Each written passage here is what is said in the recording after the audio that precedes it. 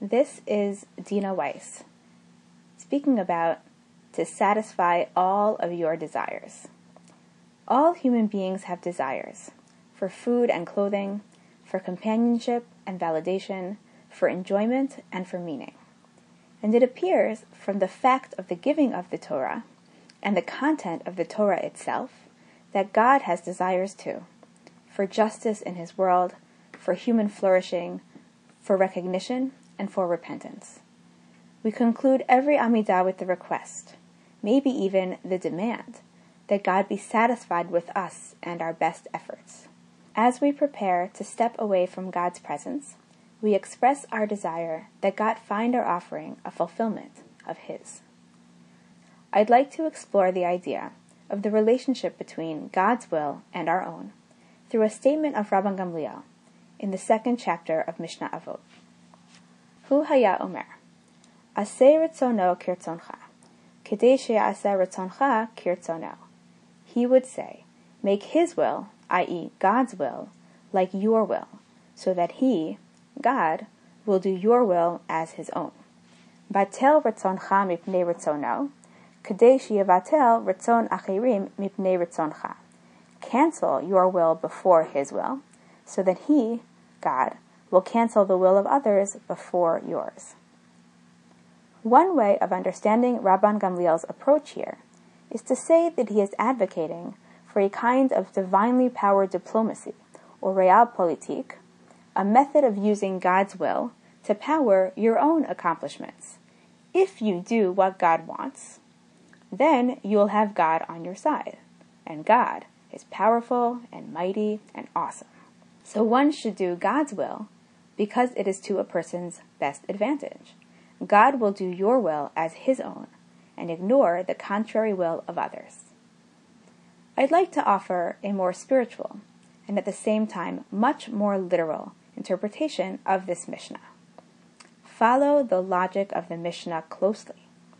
When I transform my own will into God's will, or when I nullify my own desires in the presence of God's, then what I want doesn't exist as my own desire anymore. Or rather, what I desire is God's desire.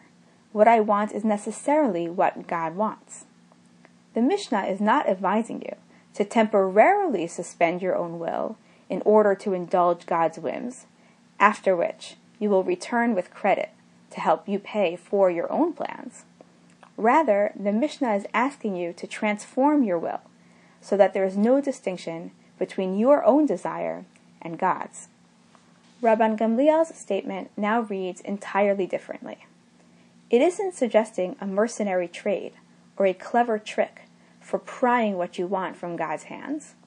Rather, it is reminding you that if your goals do not match God's will, there is no sense in trying to get God's favor.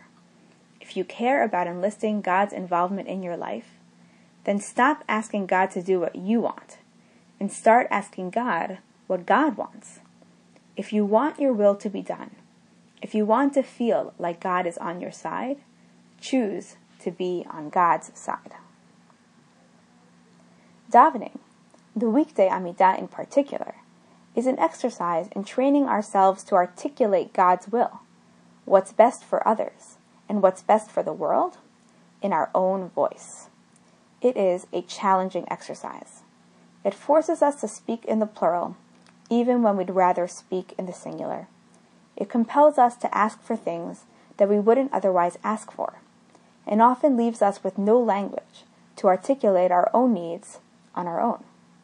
When we get to Ritzeh, what we are asking God to do is to recognize that, to recognize His voice in ours. Davening is an exercise in syncing our will with God's, in blending our personal desires with the broader needs of the world. It enables us to grow, sincerely wanting greater things for ourselves and for others, and trains us in being greater and more able to be ourselves. Kei nihi ratzon, may it be our will. For more context on the bracha of Ritzeh, please listen to Rav Eli Confer's shir on the topic. For a more melodious interpretation, please listen to Joey Weisenberg's Melody.